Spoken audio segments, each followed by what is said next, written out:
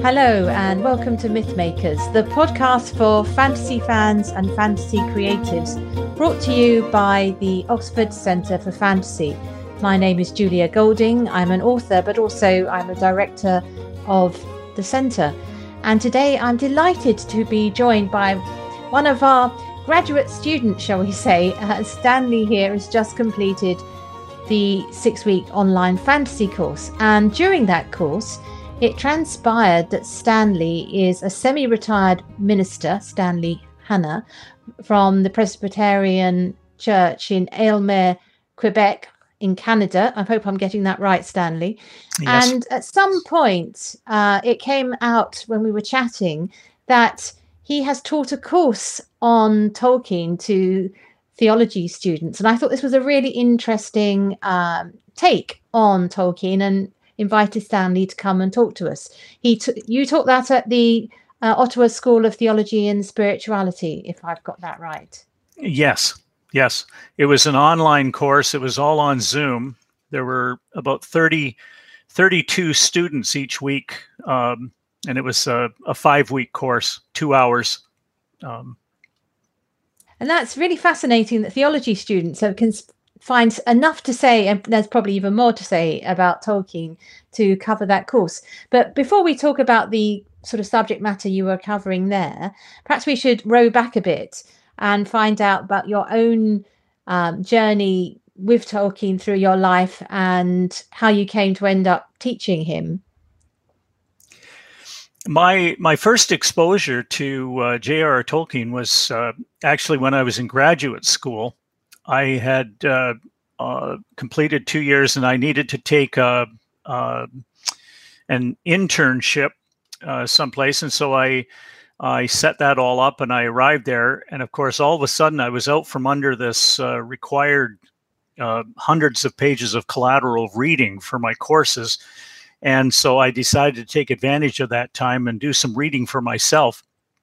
And a friend had recommended The Hobbit and Lord of the Rings.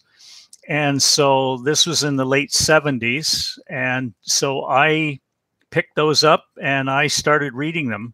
And I read right through The Hobbit and then right straight through the Lord of the Rings. And then after that, I got interrupted by heading back to graduate school to finish my program. And then after that was when I started studying the Silmarillion and exposed to other of Tolkien's writings, as well as C.S. Lewis and some of these other, some of the other inklings. But Tolkien held a particular fascination for me, and I focused primarily on him in my readings, and enjoyed it very much. It was great. So Stanley, when you were reading him in the late 70s, I would imagine, particularly if you start with The Hobbit, you're coming to him just as a storyteller at that stage. At what point did you begin to think about the other meanings that might apply to your own profession as a minister? You were explaining to me before we started this chat that you've been involved in lots of different churches in the Protestant tradition. So you represent quite a wide spectrum for Christianity. So perhaps we just run through where you've been a minister over your life. Well, I'm ordained with the Methodist Church, and I've been ordained for 41 years.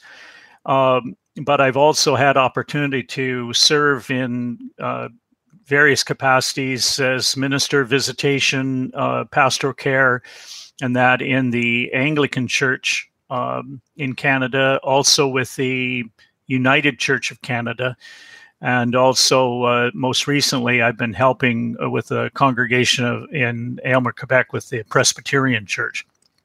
And but prior to that, I was with the Methodists. Yep. So that's quite a journey through very sort of sister churches, really, aren't they? They're quite close in a theological position. So going back to the younger Stanley, reading Tolkien, was it like a dimmer switch coming on where you realized that there was an application, or is it something that came rather suddenly to you? I think the thing that grabbed me and helped me. I grew up in a very rural, isolated community in southern Ontario, in Canada, and with all of its provincialisms and kind of narrow kind of perspective. And what Tolkien did for me was expand my perspective on, first of all, who God is, and on the whole concept of good and versus evil. And suddenly my world through Tolkien just got so much bigger. And it's continued to grow. I've appreciated that probably more than anything else, is that kind of gave me this leap forward, if you will, in my perspective and my understanding of not only Tolkien's cosmos but also ours, and it shed light on things and gave me some interesting insights into things that I'd speculated about and thought about while I was growing up. But suddenly I was finding some answers in Tolkien's writings that helped me understand even the bigger concept of God and his creation.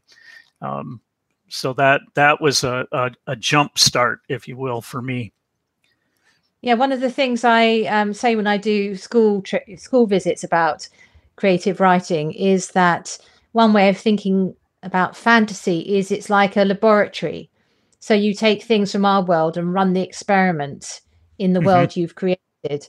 And so you can run the experiment of what does evil look like, what does courage look like, and all these other things within a creative world in a way that is, in a sense, purer and you're able to systematize it in fantasy, which perhaps gets lost amongst the signals in the real world. So Stanley, let's have an actual think about some of the specifics. You mentioned there your understanding of the nature of evil and good was expanded by your thinking about Tolkien. Is this something that you taught on your course in Ottawa? Yes, the title of the course was J.R.R. Tolkien and his concept of good and evil, and so we got to take a look at the bigger perspective. His particularly the Silmarillion speaks so much to the development of these things and these concepts, and the thing is that I believe that Tolkien's writing is so deep and continues to be mined, if you will, by authors in each generation. Just since I started studying in preparation for teaching that course, I was running across all kinds of new books of authors who were putting out all this material. And I think of Harvey's the Song of Middle Earth and the Hobbit Wardrobe and Great War by LeConte, and these various authors who the Tolkien and the Invention of Myth, that great book that is a whole group of scholars have delved and gone deep into what Tolkien represents. And I think his enduring legacy in his writing is that he plumbed the depth of humanity through but did so through his own faith perspective, and he was grounded. And the reason that his work, at least that's what I feel I'm discovering, is that the reason his work continues to appeal to generation after generation is this grounding and the touchstones of the virtues and all of those things that we all are looking for and need in our lives, and are hoping to discover and embrace for ourselves. I was thinking particularly about the nature of evil in Tolkien, because one way there's been a sort of poor copy of Tolkien is the idea of there being a Dark Lord. You know, that's become a bit of a cliche. Terry Pratchett has fun with that, saying he thinks Dark Lords should be rationed in the world of fantasy. Yeah. But of course, that isn't really where the evil resides. Though by Lord of the Rings, it's an eye at the top of a tower. That's only the pinnacle of, literally the pinnacle of the evil. It's appeared in many different forms, in many different places throughout Silmarillion and in the characters Lord of the Rings and The Hobbit. So did you find that you were discovering more about how evil functions by following that path through the Silmarillion to the culmination in Lord of the Rings? I think it broadened my perspective on the thing that I think that was most important to me was the fact that Tolkien does not avoid evil, nor does he negate it, nor does he ignore it. Instead, he hits it head on. Each of his characters are faced with the challenges that this evil brings. Each of them suffer. Each one of them have their faults, and in some ways their exposure to the evil even kind of puts a lens on that, enhances it. But then but he doesn't leave it there. Tolkien continues to move through it, in that we face the evil, we face it with each of these characters, and at some point, each of them they exhibit hope and also, I think, redemption. They, in the spite of their failures, in the spite of the fact that they're all flawed, they still work through and hit it head on. And it's kind of like Scott Peck's The Road Less Traveled, in which he talks about the neuroses, which is the great ailment of the Western society, in that we have neuroses, the avoidance of reality. And so here we have each of these characters facing their reality, facing the challenge that is before them. They have to work through this, and they emerge stronger on the other side.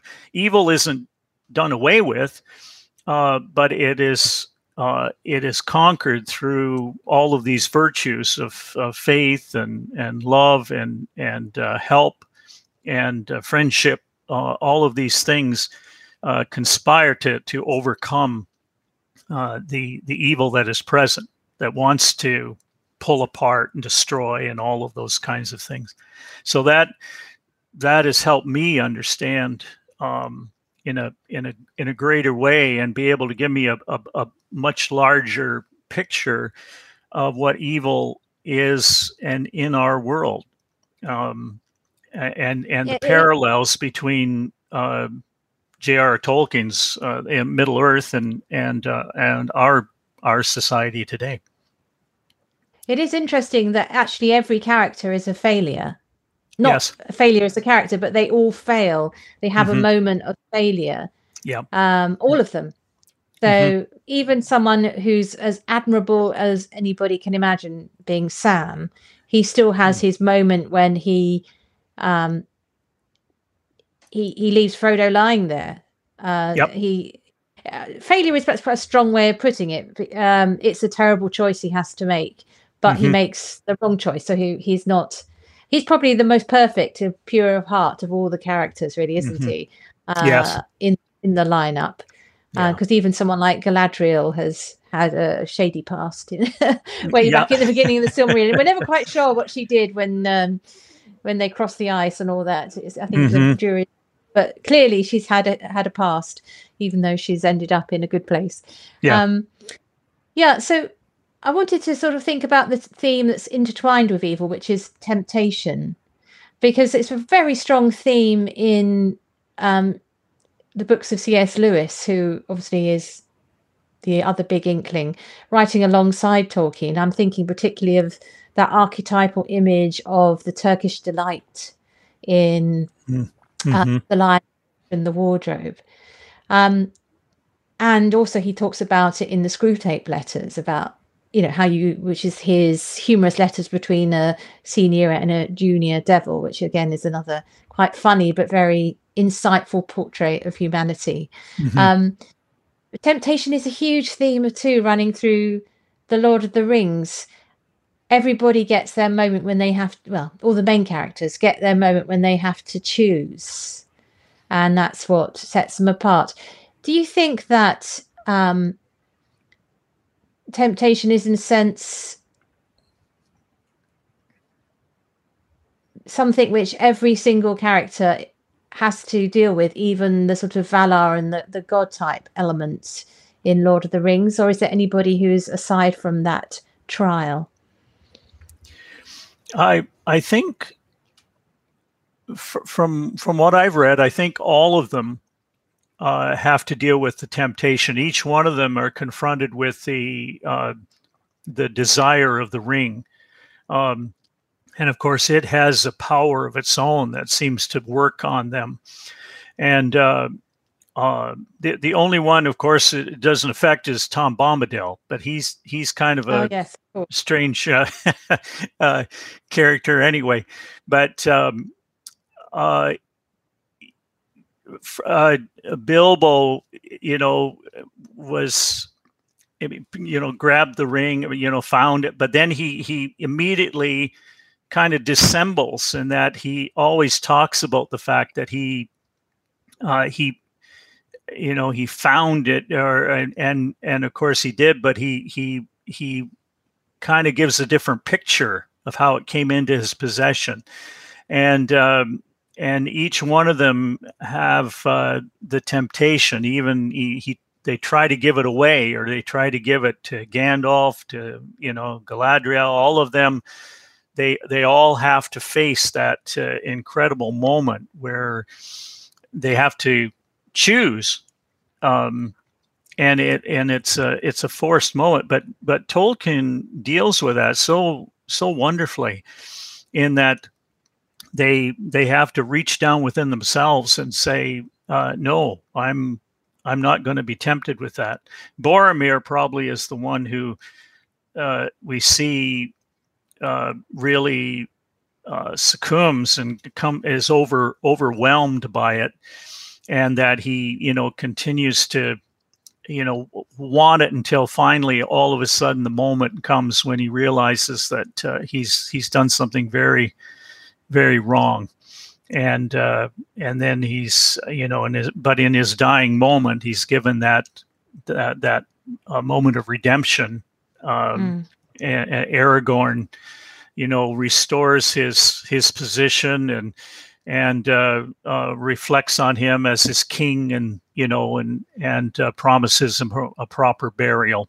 And in Tolkien's world, that is the redemption. They still have to suffer the consequences of their actions, but they are redeemed through their attitude and what they had accomplished by refusing to be overcome. I think, thinking about it in terms of from a creative writing perspective, I think temptation's a really interesting way of making otherworldly characters relatable, because Tom Bombadil isn't relatable because of his spirit of nature, Pan, above everything, stature. But the moment when we can relate to someone as elegant and queenly as Galadriel is the moment when she has to face her desires and her thirsts. It makes her sort of human. And the same goes with the gods, because the gods in the Silmarillion also at times have moments of temptation to interfere or not interfere. That's when they come closest. They still remain fairly distant, but that's the moment when they become closest. So I think temptation's a really important thing to remember when creating characters as a writer, that is when the reader actually can empathize even with the most unlikely of beings, be it an elf queen or an ent. Of course, I don't think Treebeard he doesn't come across the ring. It'd be interesting to know what his response would have been. I've got a feeling he may have been tempted to take it to set the world to rights. Yeah. So maybe he would have also had to struggle, though he would have overcome it as well, I think. Yeah. Okay, so one of the notable things, of course, having talked about the sort of the values and the ethics in Lord of the Rings, is that it is a world that has no observable religious practices. There is some religion in Numenor. There's a sort of a place which is dedicated to the Valar, and of course there is in the Elven world the mountains where they dwell among them. So there's a sense of the gods walking amongst the elves. Oh, they're kind of like archangel type gods, aren't they? But it is very interesting to choose to put the Christian story outside the narrative, whereas Tolkien himself saw it as a Christian work. That's one of the things he says about it. It's a Catholic story, which contrasts, of course, to C.S. Lewis, who puts all of that in his world. Did you have any thoughts about why, if that works, and would you be able to have Middle Earth with the Christian element of the story, a sort of Jesus figure in there? How do you think that would work? I mean, it's one of the things I just sort of speculate about, if it would have actually stood up as a story. Yeah, that's a really good question. I'm not sure it would work the same because you would have to define it in a way that right now, the way it stands, all of the things that were important to J.R. Tolkien in understanding humanity and the development of the cosmos and the coming together of those things, and how we relate to one another, and those virtues, how good faces evil, and all of those things. I mean, there's so much that's Christian about those things, but it tends to be a little more nebulous. And I think if you defined it, you would probably, from my perspective, I think you would diminish what was taking place amongst the company with Gandalf, and the interaction with the elves, the learning to work together to accomplish the big thing. I don't know. I don't know if it would have. It would have certainly brought a different flavor to it, and I'm not sure it would have had as much appeal. I think there's this. Certainly, it would have closed it down. It would have certainly put off people coming at it. You know, the shared space, which is Tolkien, which is what I really love about it. That you can come at it from all faiths and no faith, because it's a welcome space.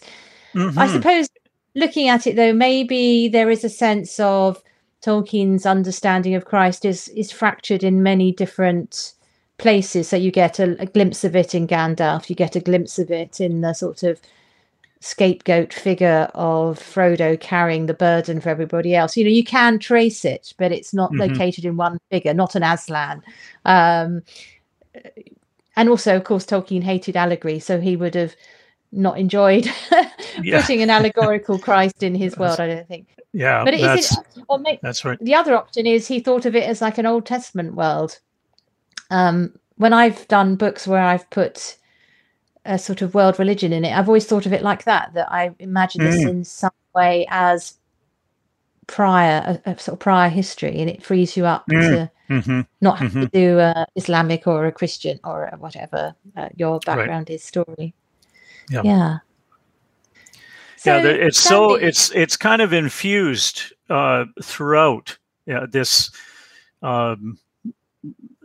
this perspective that he had, and it's infused in the writing, but it's not blatant.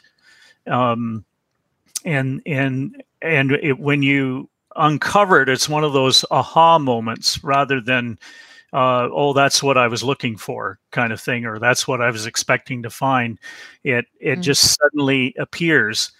And to me, that is probably one of the greater and long-term appeals, and why, again, this work continues to be mined generation after generation. They come at it and saying, there's so much here. I'm not sure Tolkien himself meant to, for all of these commentaries and everything else to be written on his work, and yet the depth of it is there, I believe, because he was writing from a place of